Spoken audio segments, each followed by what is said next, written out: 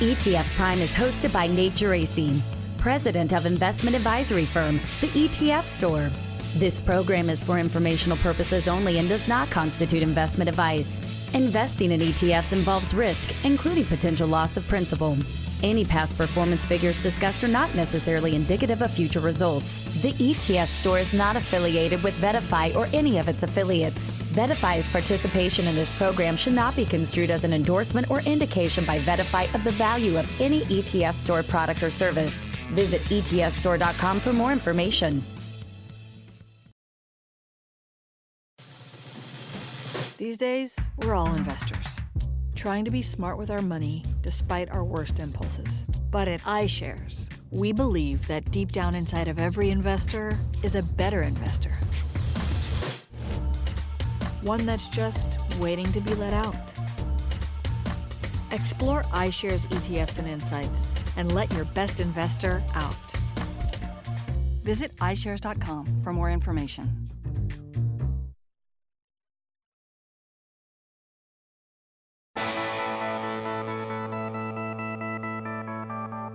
Now it's time for ETF Prime, where we discuss everything you need to know about exchange-traded funds and the world of investing.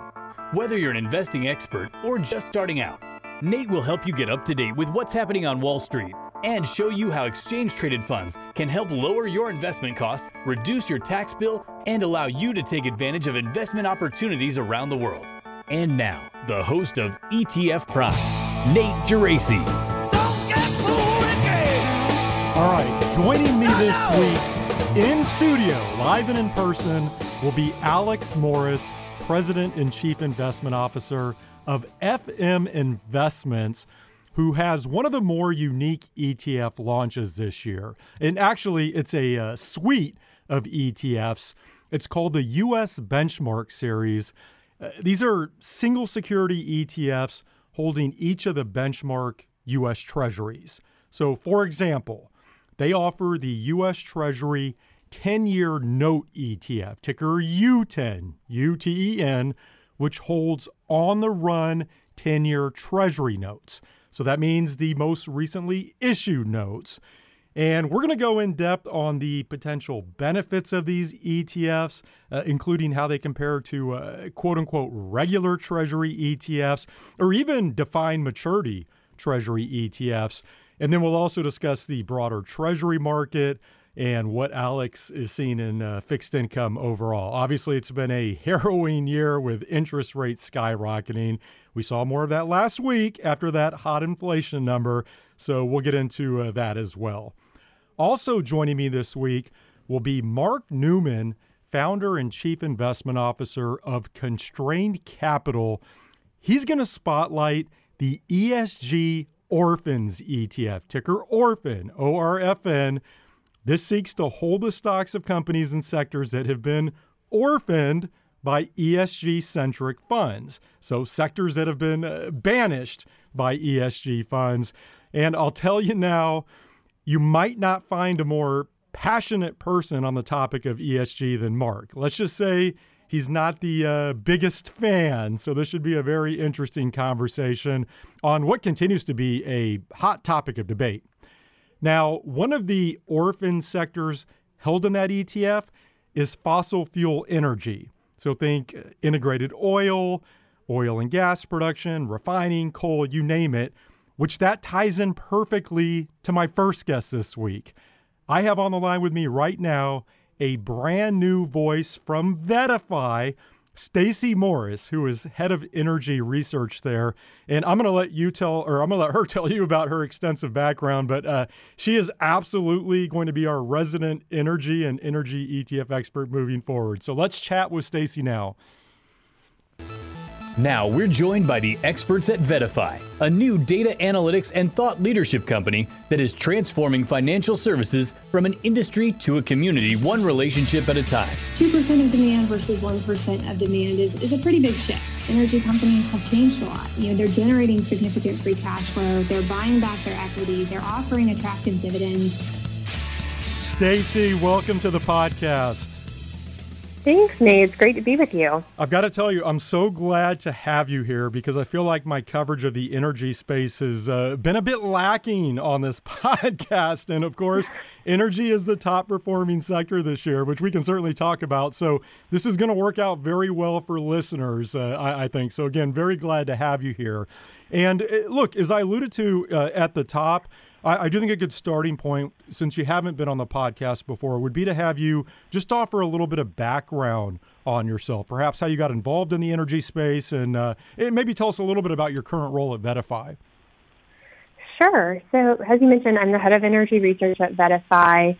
I joined what was then Alerian actually 5 years ago earlier this month. But I've spent my entire career working in finance and oil and gas and working in Texas doing that.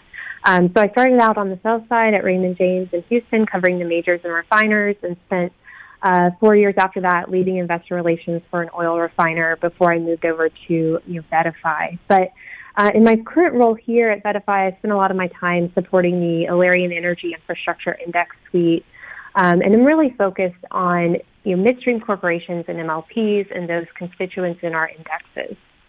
Okay, so a lot I want to get to. What I thought we might do is first start on the ETF side of the equation, and then we can certainly broaden out and discuss what's been going on in energy overall this year. And so right now, I was looking, I show nearly 60 energy-related ETFs. And obviously, there are a lot of different ways that you can classify these, but I show 60 ETFs in the broad energy category. That's led, of course, by XLE, the Energy Select Sector SPDR ETF. Again, I'd love to have you start maybe by just giving a quick tour of the energy ETF space overall. Like, how do you bucketize this category? Put these in different segments, because there are just so many different ways you can get energy exposure. That's right, Nate. I mean, there's a lot of different options out there. And I think, as you mentioned, a lot of people just default to XLE. And that's maybe kind of the default option if anyone's trying to get energy exposure. But, with 60 or so ETFs out there, you can get a lot more nuance than that if you would like to. And so the way I would kind of divide this sector is by looking at, how these companies make money and, how they're organized into different subsectors from an ETF perspective. So, for example, if you're really bullish on commodity prices, then you're going to want an ETF that focuses on oil and gas producers like XOP. You're going to want to own those companies that are the ones actually producing the oil and natural gas. If you're, really interested in the oil field services sector and see, margins growing there and you're bullish on that sector, then you're going to want something like OIH, which focuses on oil field services companies.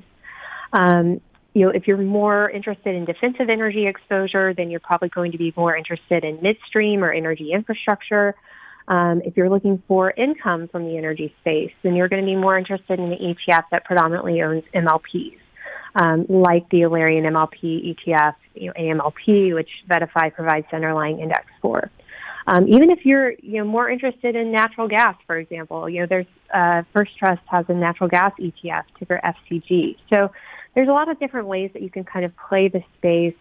Typically, if you're, getting out of broad energy and looking past the XLE, then it's going to be based more on subsectors. So oil and gas producers or exploration and production companies, oil field service names, or midstream energy infrastructure. There's a number of options in those different categories. So all that to say, you can get a lot more tailored with your energy exposure if you would like to do that.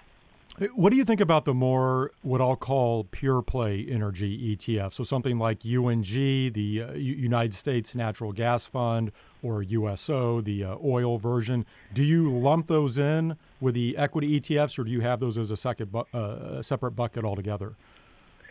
Yeah, so I would put them in a separate bucket altogether. I would argue that those are commodity ETFs, and they come with their own nuances and risks. To me, they're just a more direct way to express a commodity view. And so the use case for those is going to be different than the use case for an ETF of energy equities. Okay, and then what about global versus U.S. exposure? Do you segment that differently? It's interesting because obviously in the energy space, a lot of the companies that you have, even U.S.-based companies, clearly they're multinational companies. Does that make a difference? Or, again, do you lump these all together? How do you think about global versus U.S. exposure?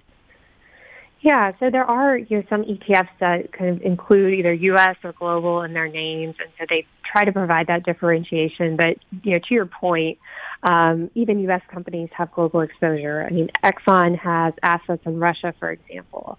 Chevron, Occidental, Apache. These are all large multinational companies. So it can be difficult to avoid international exposure if that's what someone's trying to do. Maybe they're worried about geopolitical risks in certain areas, or they're worried about governments putting in windfall taxes, those sorts of things. So it can be really hard to avoid international exposure if that's what you're trying to do. But one way that you could actually do that and get energy exposure is to own the midstream space. Almost all MLP assets are in the U.S. Broader midstream funds are typically owning companies that are in the U.S. and Canada. So actually, midstream could be one way to kind of get energy exposure and avoid international. But if you are looking for global exposure, iShares has a global energy producers ETF, ticker FIL, FILL.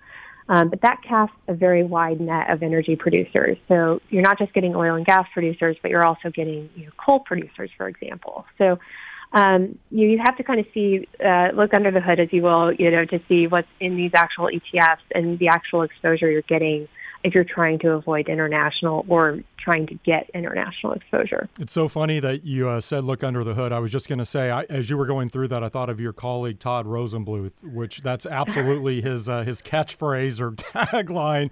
And as we're going through this here, and it's like any other ETF segment, you have to look under the hood. But I was looking at some of the options this morning. We touched on XLE. You mentioned XOP, you mentioned OIH, AMLP. I mean, Vanguard has an energy ETF, ticker VDE. iShares has a U.S. energy ETF, IYE. We saw Strive recently come out with a product, a U.S. energy ETF, Drill. iShares has a global energy ETF, XYC. There are equal-weighted versions from somebody like Invesco, so clearly a lot of options out there. Okay, let's get into the current energy markets. And last week, I tweeted out a chart showing that XLE has outperformed the tech and communication services sector spiders by over 80% this year. 80%. And that gap has actually come down a tad from where it was back in June. But clearly energy has been the top performing sector this year. And as I thought about this, my guess is that many investors attribute that to the Russia-Ukraine war and how that's impacted supply and some of the other geopolitical ramifications of that, right? Just like the relationship with Russia and Saudi Arabia and those sorts of things. Is it that simple in terms of the main driver of oil and energy this year, or is there more going on here? Well, I think there's a lot more to it than that. I mean, keep in mind, energy was also the best performing sector last year, and that was, clearly before Russia invaded Ukraine. And even when we saw oil prices, fall in September to levels that were below, pre-invasion levels, energy was still the best performing sector. And energy stocks held up pretty well, even as we saw, 4 straight months of oil price declines from, June through, to the beginning of October. So I think there's a lot of factors at play here, but there's just a couple things that I would point out. For one, energy was beaten down for many years. So this space had a lot of ground to recover as we started to see commodities improve coming out of the pandemic. So it's kind of been a beaten down, unloved sector, and we're starting to see that, certainly reverse. Another point here is that energy does well in periods of high inflation. Energy companies are arguably less sensitive to rising interest rates. So, to the point of your chart, there's also kind of this value versus growth element here as well. And then I think, you have to give energy management teams some credit. These companies are executing. They're delivering on free cash flow. They're buying back their equity. They're increasing their dividends or deploying variable dividends. And, granted, all of that is a lot easier when oil prices and natural gas prices are higher. But I think this space has really, taken its medicine, learned its lesson, and it's much more investable now. And companies are executing and delivering. And that deserves some credit, too. So I think, all of that is helping energy beyond just what's happened with Russia and the jump in commodity prices that we've seen.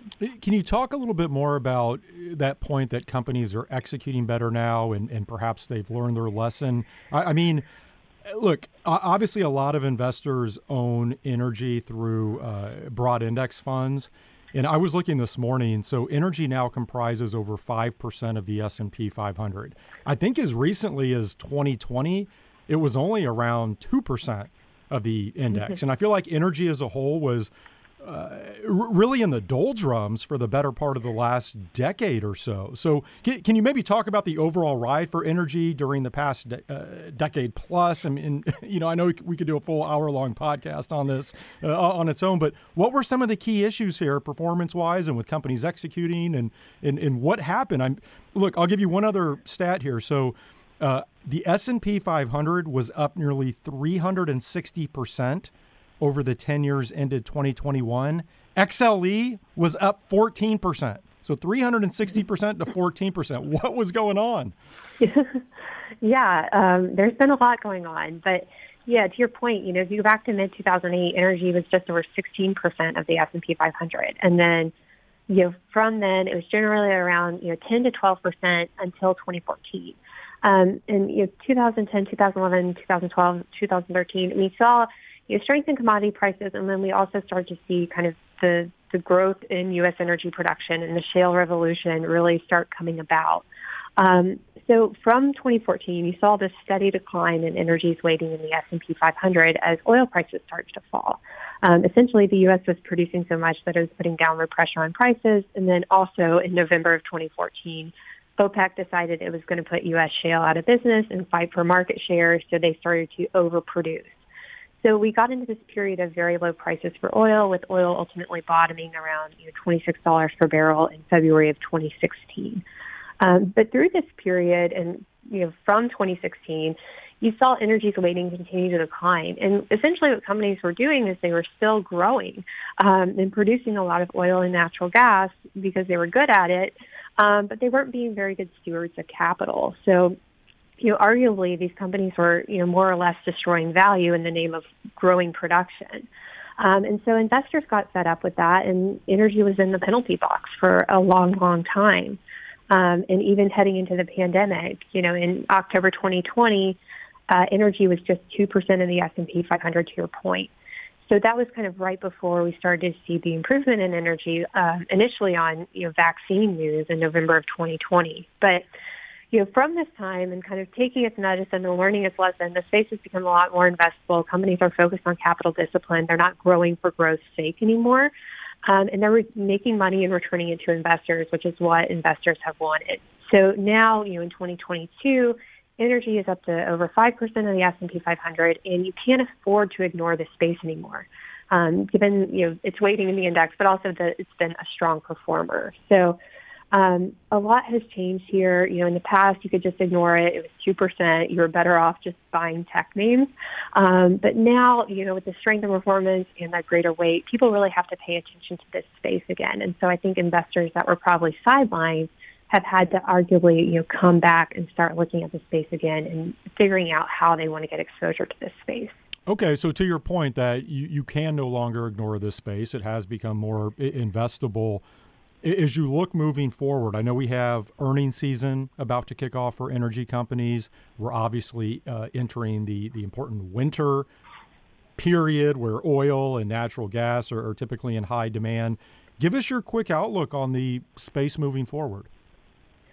Yeah, I think, in terms of earnings season, the third quarter probably isn't going to be the blockbuster that the second quarter was, because we saw, some weakness in oil prices, a decline in refining margins from what were, outstandingly high levels, some weakness in chemicals, but it's still going to be, a very strong quarter by recent standards.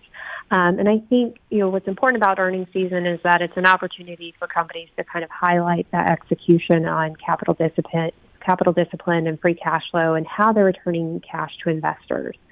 In terms of my outlook, I think what we've learned this month is that OPEC Plus is, clearly willing to defend a floor in oil prices around $90 per barrel Brent, even at a very high political cost. So I think, the commodities are going to probably still be volatile, particularly oil, but there's some sort of floor there for oil. And as an energy investor, I think that gives you a lot of confidence. For natural gas, we've seen some weakness here the last several weeks, but as we get into winter, to your point, I think there's an upside bias in prices. And, even around $6 today, natural gas prices in the U.S. are much higher than they've been for much of the last decade, where they were just trading between $2 and $4. So, I think we're in a situation where the commodities are going to be volatile, but they're generally going to be higher than they've been. And that's going to be supportive for the energy space. And with inflation and rising interest rates, I think energy is still a good place that you would want to be in this type of market. One thing I'm curious about, obviously oil and natural gas are pure commodities.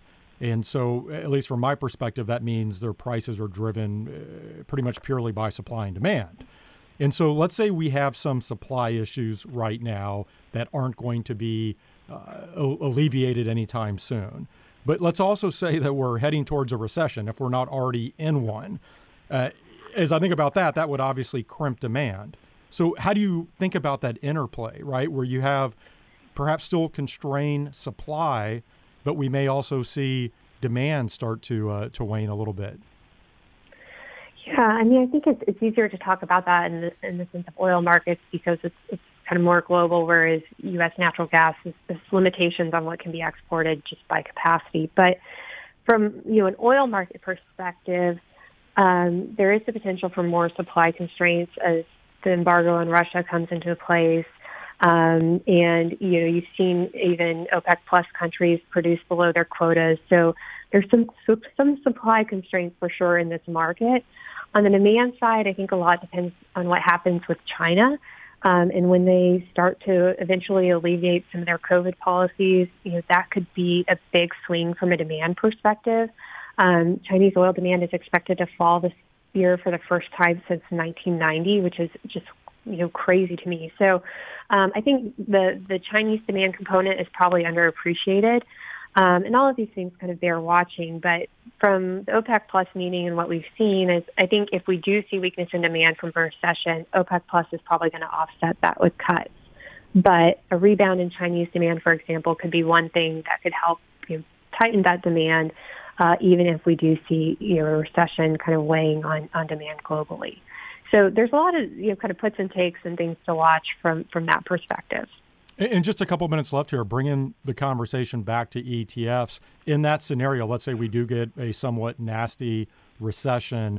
You talked earlier about how the energy space as a whole is obviously more investable. You offered what I thought were some pretty compelling drivers moving forward. But if we do get that nasty recession, are there certain types of energy ETFs which might hold up better in that situation? Yeah, so the summer was kind of a good example of how does energy perform when everyone's concerned about a recession, because we saw energy stocks trade off really hard starting in June on concerns around a recession. And what you see is that midstream tends to hold up better. So energy infrastructure companies are more defensive because they're earning fees. They're not as exposed to what's happening with commodity prices.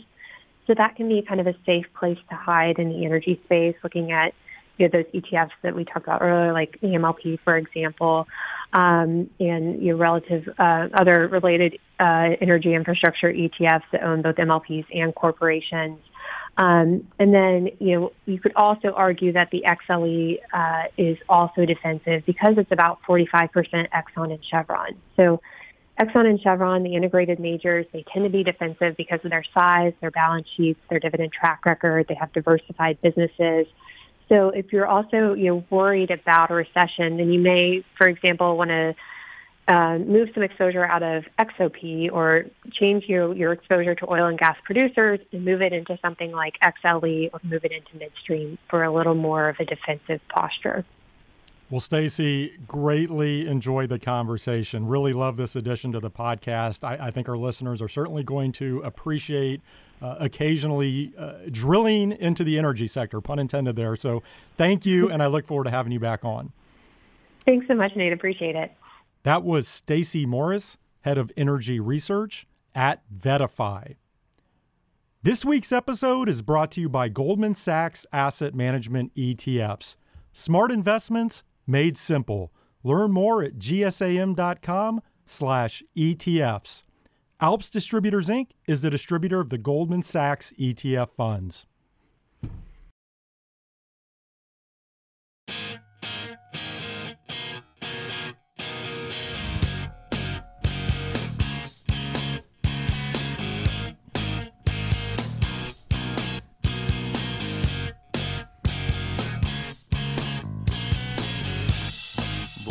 I'm now joined by Alex Morris, President and Chief Investment Officer of FM Investments, who back in August, they launched the first single bond ETF. So everybody was talking about single stock ETFs, but FM rolled out single treasury bond ETFs. These are called the U.S. Benchmark Series. Currently 3 ETFs in all, already over $200 million in assets. And as I'm sure we'll talk about, it does look like there are more of these ETFs on the way.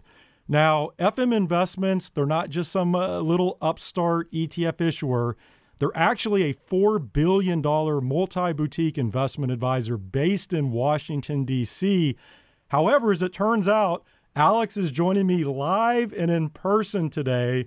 Alex, it's an absolute pleasure. Welcome to Kansas City. Well, thank you for having me. It's a pleasure to be here, although pretty cold. It is, yeah. It's a nice, crisp fall day. Have you ever visited the city of Fountains before? I have. One of our affiliates, Integrated Alpha, was based actually right here outside Kansas City. It's now moved out to Lawrence, but I get the pleasure of coming out here about once a quarter. And did I see correctly that you were on CNBC yesterday with Bob Pisani in New York, and then you made the quick turnaround now in Kansas City? I was. Nothing like a 9:30 to midnight flight. And how did everything go with Bob? Oh, it was a lot of fun. Bob's a pro. It was good fun being on there talking about something that, we thought was just kind of missed, but needs a bit of explanation. A little different than here, but, still fun to be in front of all the lights and see how they make TV. All right, so every time that I think the ETF industry has thought of everything, something new comes out that I wasn't expecting, wasn't even on my radar. It never fails. And I'll be honest, I really hadn't considered the idea of single treasury bond ETF. So let's begin there. Give us the backstory. Where did this idea come from? Well, we agree with you. We thought all the good ideas were had and took a long time to accept that this might have been one that was just missed. This idea, like most really good ones, came as a necessity. We had clients, advisors, friends asking us, what happens if in 2022 markets reverse? Where do we go? And the answer has historically been U.S. Treasury market. Negative correlation to U.S. equities, broadly speaking, all equities, yet positive yield. And we all get the J.P. Morgan quarterly charts. They're those blue diamonds in the bottom left. That's the sweet spot when you need a haven. So we thought, all right, well, that's the obvious answer. And then some folks actually tried to do it. Now, we trade bonds all day through other affiliates. We've got all the systems, people, traders. It's it's old hat to us. But try to do it yourself. Most advisors are used to using tickers. They're used to using rebalancing software. They're used to buying models, implementing models, and working around what are largely an equity or an ETF business. Bonds are a different thing, and treasuries are a different thing on top of that. We all might remember bond math from our Series 7 or Series 65. It's the part everyone feared. It's accrued income, it's accretion, it's all these words that don't make a lot of sense. And then yield and price, they're inverse, but they don't always work out to be what you expect. The cash flows are messy. Whole thing's hard. You can buy them actually from the government. TreasuryDirect.gov is actually the government's website. You can participate in the primary auctions right alongside Goldman Sachs and the other major players in the space. But even that's kind of a mess. It's hard to trade. You have to hold on to it for a long time. So you put all that together and say, wait a second, there's got to be a better way. And we thought, well, for sure, plenty of ETFs have this. But as we searched and searched, we couldn't find one that would give us the point on the curve we wanted. We're a little bit of curve nerds deep down inside. We know lots of advisors and OCIOs are, but we wanted that point on the curve, not a wide bit of the slope. And when the curve starts to move, that slope sweeps a pretty wide area. It locks in some low coupons. It has some other issues. So we thought it was missing. And it took a lot of phone calls to finally realize it actually was missing. Well, it's funny you mentioned purchasing government bonds because I think with the growing popularity of I-bonds, more investors are figuring out that the Treasury Direct website isn't necessarily the most easy thing, most straightforward thing in the world to navigate, and there are some headaches there. Okay, so the ETFs themselves, these are branded as equitizing the yield curve, okay? I want to talk about specific construction here. And so maybe you can describe, first of all, what does that mean, equitizing the yield curve? And then get into what these actually hold. How are you getting the exposure specifically in the ETF? Sure. So the yield curve, the thing we all look at and see now inverted or looking somewhat flat, anything 2 years onwards, you can go out and buy all of the normal nominal bonds from the government or from a secondary dealer. And they trade as you'd expect on the market and very liquid. But each of the issuances from the government is issued multiple times. In the case of, say, the 2-year for U2 or the 10-year in U10, they come out every month for the 2-year, every quarter for the 10-year. So throughout the course of 2 years, there'll be 24 2-year bonds available at any one point, 4 times 30, and you can see where this goes. So when you pick one, what you're actually trying to buy, or what they've recently issued, we call on the run. And that's ultimately what we hold. That's where the greatest amount of liquidity is. And oddly enough, if you do some spread analysis, if you take the 2-year and go to what we call the old 2-year, which is not the most recent issue, but the last most recent issue, the spread will widen by about 3 times the spread that you'd expect to see on the 2-year. And that number gets bigger and bigger the further on you go down, you fall down the curve. We buy just that, just the on the run. It's a cash bond. There's no derivatives. There's no options. There's no synthetic or academically interesting way we do this. We do the boring thing of just buying the cash bonds and focusing on high-quality execution and high-quality rolls. Because we don't want to buy a bond and charge shareholders for the privilege of doing it. So we've worked out mechanisms and a broker-dealer network that allows us to buy this at what would be a price far below, or far better, I should say, than what most investors would get. And I want to be clear here just with the terminology. When you say on the run, that refers to the most recently issued Treasury security that corresponds to the stated tenor. Correct. Okay. Is there any risk in these ETFs of what I'll call negative roll, where once the bonds go off the run, as you were just describing, they might sell at a slight discount because there's less liquidity? And you think about a rising rate environment, obviously the newly issued bonds are going to offer a higher coupon. And so the ETF is in a situation where it has to sell low and buy high. Is that an issue at all with these ETFs? So the negative roll issue, I'd break into those 2 sections. There's the what happens when the coupon changes, and we can't change that, right? That coupon was set by the government, and we do ultimately think most folks want that higher coupon, so we will make the roll in the trade into that. But then there's the actual mechanism execution of the roll, as you point out. Can we be in a spot where liquidity of the old and the new is sufficiently different that we lose some sort of slippage in that trade? And the answer for us thus far has been no. There is a liquidity difference indeed, but the Treasury market is so old and so deep. There's an entire series of players who all they do is work 1, 2, 3 generations off the run. So there's wide levels of liquidity, and we'd have to get to a lot of zeros, enough zeros that probably too hard to explain to even think about right now before that would become a major issue for us. By the way, one thing that I think is important to note, and you were alluding to this earlier, I alluded to it at the top, these ETFs are different than single stock ETFs. These really shouldn't be lumped together, but I've actually seen some in the media attempting to do that, right? Where they'll write a piece on single stock ETFs and they'll lump in these single Treasury bond ETFs as well. Do you want to comment on that at all? Just because I do think it's important from an investor perspective to understand these are not the same. Yeah, I think if listeners were here, they'd see me seething. Don't get me wrong, we appreciate all of the media and the press, and a lot of folks have gotten this the first time out, but they are quite different than single stock ETFs. We buy a single bond. That's it. There's no derivative. There's no high fees. These are 15 basis points. We can often help reduce some of that fee through some, very reasonable and very safe securities lending practices. But unlike, say, someone who's going to go triple X long Tesla or -1 Tesla, there's no swap. There's no leverage. There's no embedded fees. There's none of that. We buy the cash bond at about half the face value that a usual person could buy it at. And since we buy at scale and we trade in scale, we get but we get very good and very competitive pricing, certainly much better than what most folks would even see advertised to them on an advisory platform. And by the way, for listeners, I should have mentioned this earlier. So the 3 ETFs, just to be clear here, the U.S. Treasury 10-year note ETF, ticker symbol U10, UTEN. There's the U.S. Treasury 2-year note ETF, ticker U2, UTWO, and then the U.S. Treasury 3-month bill ETF, ticker T-bill. By the way, great ticker symbols on all of those. I'm impressed. I appreciate it. We submitted a list to NASDAQ, who's our listing exchange, of what we wanted. And we've got some to fill in the middle. So we've got O-bill, X-bill, U-Tray for the 3-year, U5, U7, and so on and so forth. And we thought, well, we might as well ask. If you don't ask the dumb question, you don't get a simple answer. And we were shocked when they were all available. We also reserved for a future product that we're incubating, RFR, the risk-free rate.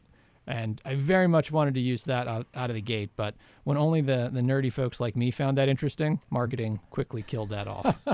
All right, Alex. So I think for many investors out there, they look at something like U10, your 10-year note ETF, and they say, okay, I get the potential benefits versus owning individual treasury bonds. I thought you did a good job of describing that earlier.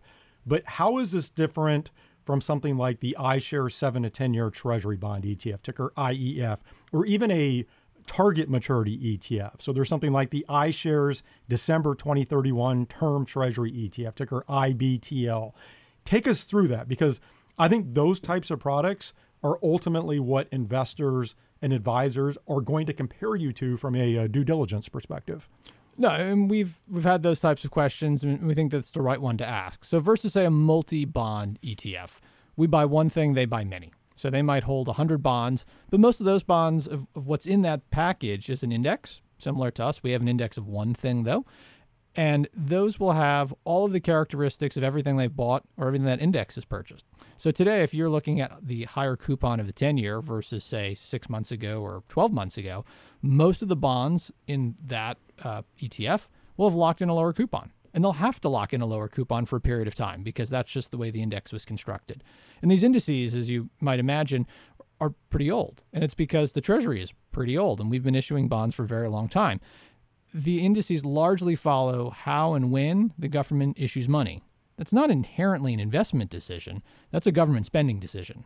So if you look at some of the longer bond funds, beyond IEF into TLT and some of the true long bond strategies, they'll hold a very back-end weighted portfolio. Not an investment decision. That was the government had a lot of stimulus checks they wrote, and they need to borrow a lot of money to make good on them. So they will have all the characteristics, and they'll have a lagging effect. So if you want the current coupon, you want something similar to us. If you want a more structured ladder, understanding that you're going to have a lower coupon and that some of those bonds are harder to trade, so the liquidity on them is lower, and therefore the price you have to pay is greater than what you might actually expect on a yield basis, you make that trade. For us versus, say, buying a target bond fund, that has a known horizon. If you hold on to that by 2032, it'll end. Ours has the infinite time horizon. We constantly stay on that on the run, which is the most liquid. It's where the large treasuries, large insurance, large risk management firms are constantly operating. So if you chose a point on the curve that you wanted, I want to target X duration or X maturity, we would keep you there. And you can now mix and match our funds to recreate what some of these other strategies have done. But if you look at a multi-bond fund, its characteristics will change over time. They just inherently will move towards one side if there's a lump in the index of a large holding, and you can work around that. But that's a lot of extra work. For folks who say, this is where I want to be, this is the risk tolerance I want, this is the coupon I want base current, you can hold us, and we will keep you right at that spot indefinitely. So I don't want to put words in your mouth, but if I were to summarize that, do you consider these more surgical or more precise exposure at the end of the day? Is that how you would describe these? Absolutely. Some of the larger funds with lots of holdings, more of a sledgehammer, we're more of a scalpel. Okay. Let's do this. With our remaining time, I'd love to just get your thoughts on the broader fixed income markets. And just because listeners will be familiar with these ETFs, I want to give you a few year-to-date returns, and they're not pretty. So broad bonds, something like the Vanguard Total Bond Market ETF, B&D, that's down over 15%. The aforementioned IEF, that's down over 16%. TLT, the iShares 20-plus year Treasury ETF, listen to this, down 32% year-to-date. What's been your take on the carnage we've seen in the fixed income markets this year? Yeah, I mean, we've had to install seatbelts on all the chairs on the trading desk. It just feels like it's one of those years. This has been the worst year for the 60-40 portfolio on record, or at least certainly recent memory. But I think we forget it takes us about 10 years to forget these sorts of things happen about once every 10 years. This year, perhaps more pronounced than others. But, last 2020 was a very strange year, personally, for everybody. But in the markets, then some very wacky things happened. So I think we kind of knew that needed to be some retrenchment. This certainly has been worse than we might expect. But we haven't seen some of the same systemic credit and other issues, at least not yet, that have certainly happened the last time around here. Banks are shockingly well capitalized, almost scary healthy. So the major infrastructure and critical items are still holding together quite well.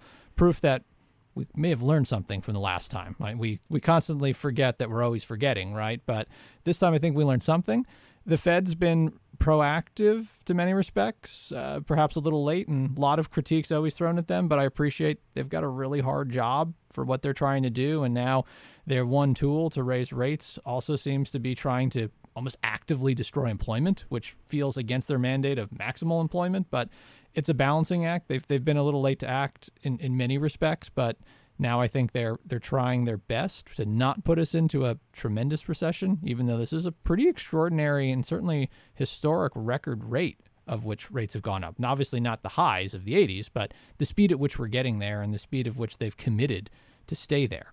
Add in some other geopolitical factors that we haven't worried about since the 60s, and there you go, minus 30. Okay, so with that backdrop and with the caveat that nobody has a crystal ball, which by the way, everybody knows that mine is broken. My crystal ball is completely shattered. Give me your best guess on how everything plays out moving forward, whether in the Treasury market or if you just want to talk broader fixed income. What are you watching for here?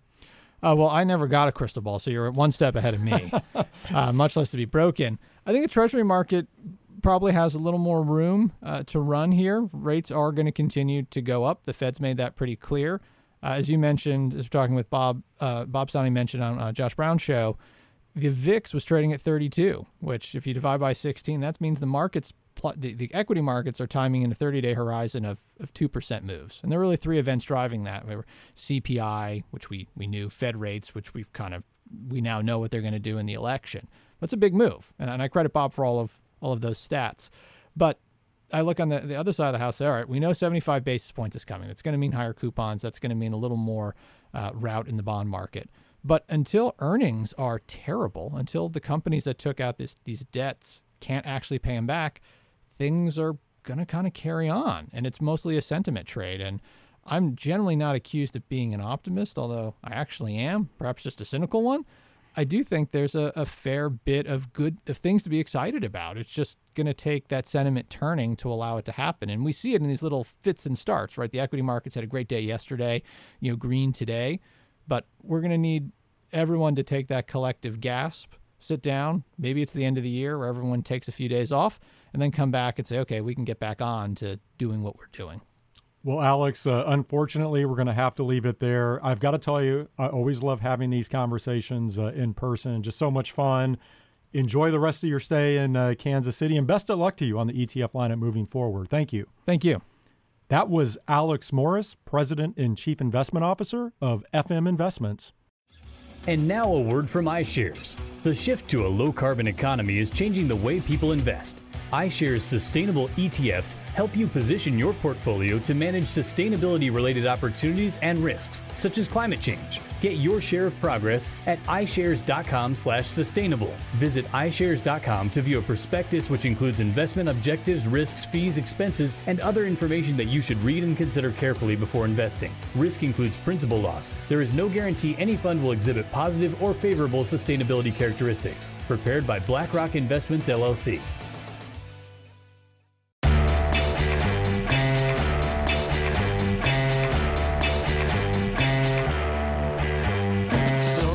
I'm now joined by Mark Newman, founder and chief investment officer of Constrained Capital. He's behind the ESG Orphans ETF, ticker Orphan, ORFN. This just launched back in May, and Mark is now on the line with me from Atlanta. Mark, so great to finally have you on the podcast. Thank you for joining me. Thanks so much, Nate. Really happy to be here. Okay, Thanks for having me. So let's start with some background here. And just based on the previous conversations you and I have had offline, my guess is it's really not going to take much to get you going here. So why did you launch an ESG Orphans ETF?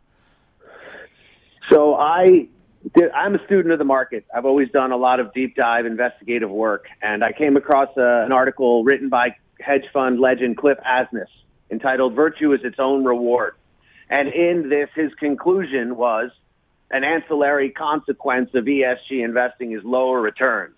Basically, he discussed constraints on capital, resulting in misallocation of funds and general malinvestment. And he concluded that the excluded stocks, the isolated stocks, have generally higher expected returns. and he mentioned sin stocks and tobacco. And I did a real deep dive and found a period in the past 25 years of constraints on capital with pension funds selling after a litigation. Then I found a period where they had divested. And then I found in 2017, when the ESG bubble expanded heavily, there were constraints again. And in those periods, the tobacco stocks behaved as Cliff had suggested. Along this process, I was doing a ton of work, and I read an article by a legend in academia, Aswath Damodaran, the dean of valuation, who'd always been an ESG skeptic, and his conclusions were that ESG has costs and will always result in lower returns, and there were a lot of false promises, sort of failed fiduciary duty, and sort of my CFA charter holder fiduciary moral compass sort of went crazy when I did all this discovery, and that's what led me to create this product to help investors, capitalize on a basket of high expected return securities that comprise my ESG orphans.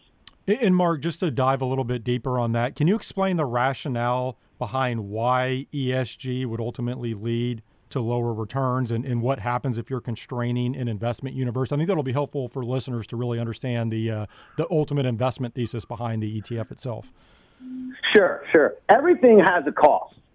Consider organic food versus regular food. Organic food just costs more, and you're never going to find organic food at a lower price than regular food. If you want to buy organic food, that's totally fine, but you're going to pay more for it. And as I was talking to the Professor Damodaran recently, you can't have cake with no calories. There's a false emptiness in saying you can do good and be good and get the same or better returns. That's just not accurate. And then part of Cliff Asness's determination was, constraints are what happened when you do something you don't want to do. And basically the idea is you can't get something for nothing. And I think that's the general gist of ESG investing. And, one of the struggles I had was the false promises that big institutions are making to people saying it's costless to be virtuous.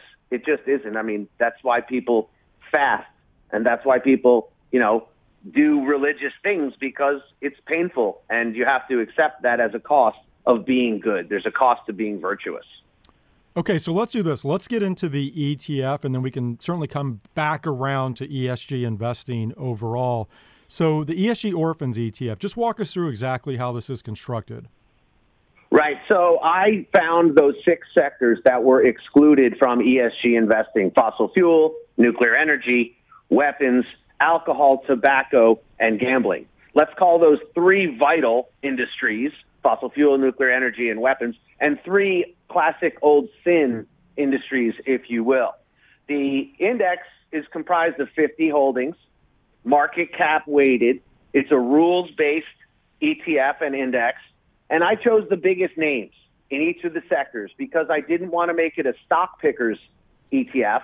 It was a theme sector-based where I isolated the ESG factor. In other words, these were the basket of excluded, and it's diverse in that it's across all the sectors. And some of the rules, just for the listeners, is no sector can be more than 25%, and no single stock can be more than 10%. I wanted it to be balanced. And basically, each of those sectors, and we can get into some of those and talk specifically maybe, they sort of have their own return profiles. Obviously, alcohol and tobacco have inelastic goods component to them. They have generally lower beta. They have good cash flows. And they provide a sort of unique risk-return profile compared to, fossil fuel and nuclear energy and weapons, which these days are really more vital and, imperative to the way things are moving in society. And, I think that we will need those 3, weapons, fossil fuel, and nuclear energy, going forward in the outlook for the macro environment. And so just broadly speaking here, so those 6 sectors, again, fossil fuels, weapons, nuclear, tobacco, alcohol, and gambling. What you're suggesting is these are sectors that are excluded by ESG funds and ESG investing mandates as a whole.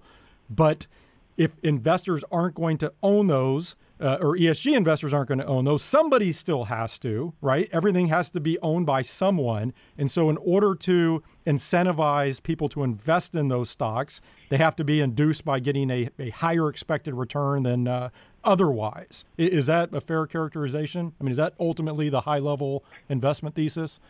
Yes. In the end, people have to be paid a higher expected return to own the stocks that nobody else wants to own, the castaways, the orphans.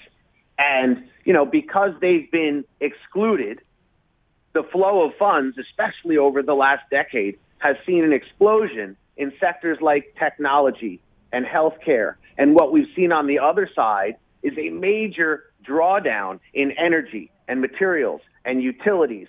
And these industrials, which again, I conclude sort of the weapons in there, they've seen a general shrinkage as a weight in the S&P. So this has gone on for a full decade where ESG has exploded and money's been shepherded, been herded into these big sectors, technology, healthcare, and they've been excluded and shunned. So someone has been seeing flows away from these orphans, and it sort of makes them depressed securities, so to speak. And to own those, you need to be incentivized, which comes through in lower prices, which in the end provides greater expected returns over time. If we put aside that particular notion, just the potential for higher expected returns because these are SIN stocks, I'm curious, as you look across the 6 sectors held in this ETF, what are some possible bullish developments that jump out to you? Maybe you can highlight a couple of sectors. Like what are some specific catalysts within these sectors? Sure. So let's talk about weapons. And by no means am I a warmonger. That is not my incentive or my intention at all. I'm just a CFA charter holder trying to find opportunistic situations, irrespective of sort of social and political pressures. The taxonomy change that has been evolving in the weapons sector is really something to behold. When Russia invaded the Ukraine, there was talk in the EU of changing classification for these weapons. Like, it's very nuanced. So let's say the U.S. sends aid to Ukraine. Ukraine turns around and buys battery systems from Raytheon. So I guess that's somewhat acceptable in the ESG world or the investing world because it's helping the Ukraine. And for example, China and the Taiwan situation, when we have politicians on both sides of the aisle agreeing on the outlook for China and Taiwan in terms of defense, it becomes very apolitical. And it becomes a matter of this is vital.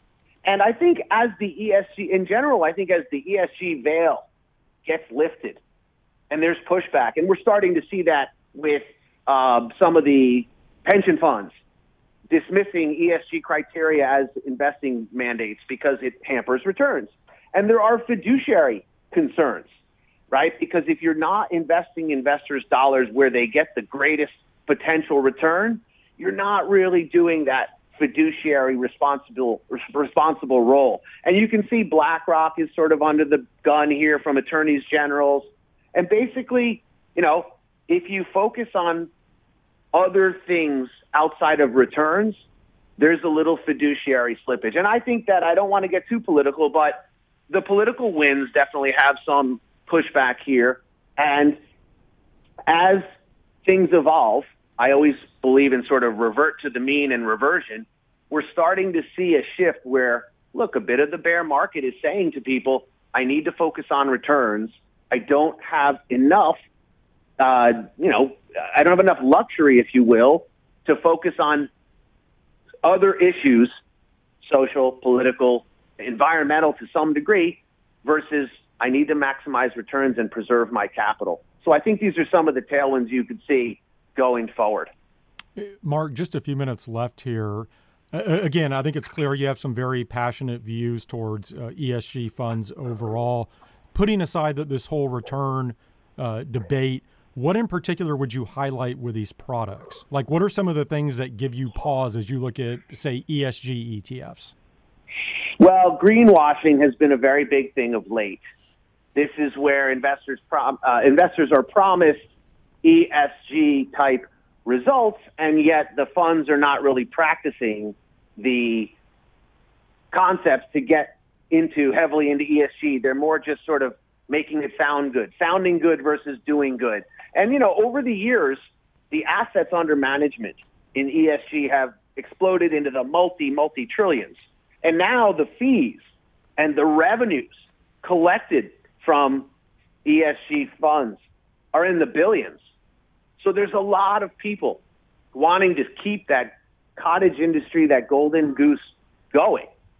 And I think that that's causing sort of a continuation. They're changing the name towards sustainability and impact. And I was speaking again to Professor Damodaran quite recently, and he said that the minute BlackRock and those other big asset managers admit that ESG has costs and will lower returns, current ESG investing as we know it comes to a bit of a standstill, because in the end it's sort of a failed fiduciary responsibility. As a CFA charter holder, my fiduciary moral compass went crazy when I discovered the failed objectives, the higher fees, the lower returns, and worst of all, the big risks involved in the markets now from a macro side, energy insecurity, and from a micro side, everyone owns the same big tech stocks in the S&P and the NASDAQ and in all these ESG funds. So I think there's a buildup of risk that we're seeing, which is where I highlight my excluded basket of stocks, the ESG orphans, as nobody really owns these.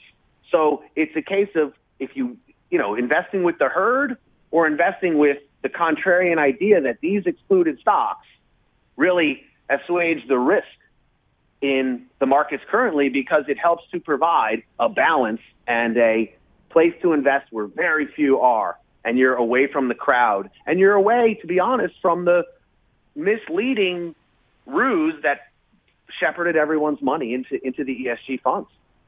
Well, Mark, with that, we're going to have to leave it there. Such an interesting topic. Always love talking ESG. So great to finally connect. I wish you the best of luck on the ETF, and thank you for joining me this week. Thanks for having me, Nate. Appreciate it.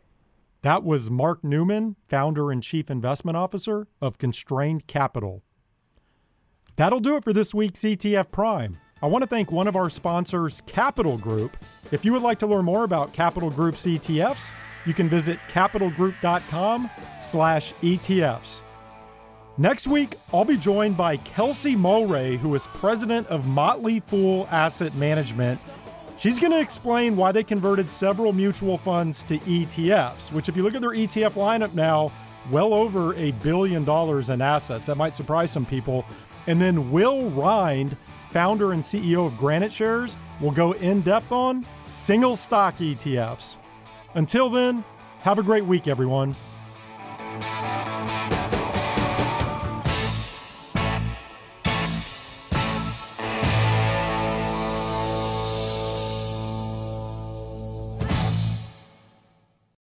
Growth and innovation, two words that best describe the ETF industry. However, rapid growth and innovation creates a critical need for financial advisors and industry practitioners' education. Enter the ETF Institute, the first and only independent organization providing industry professionals and financial advisors with certification, education, and training on ETFs. Learn more about the Certified ETF Advisor designation by visiting CETF.org.